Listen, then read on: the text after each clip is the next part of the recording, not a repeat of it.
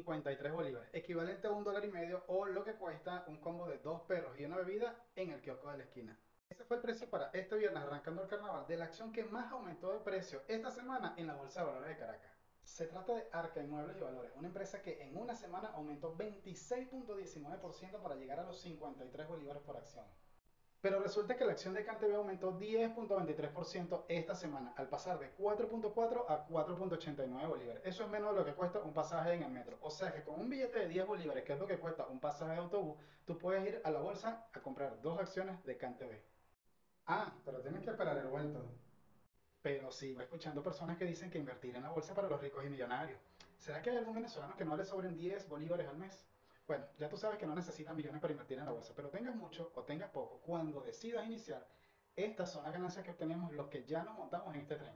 Y la semana pasada, quien compró acciones de Arca Inmueble, que solamente costaban 42 bolívares, ahora tiene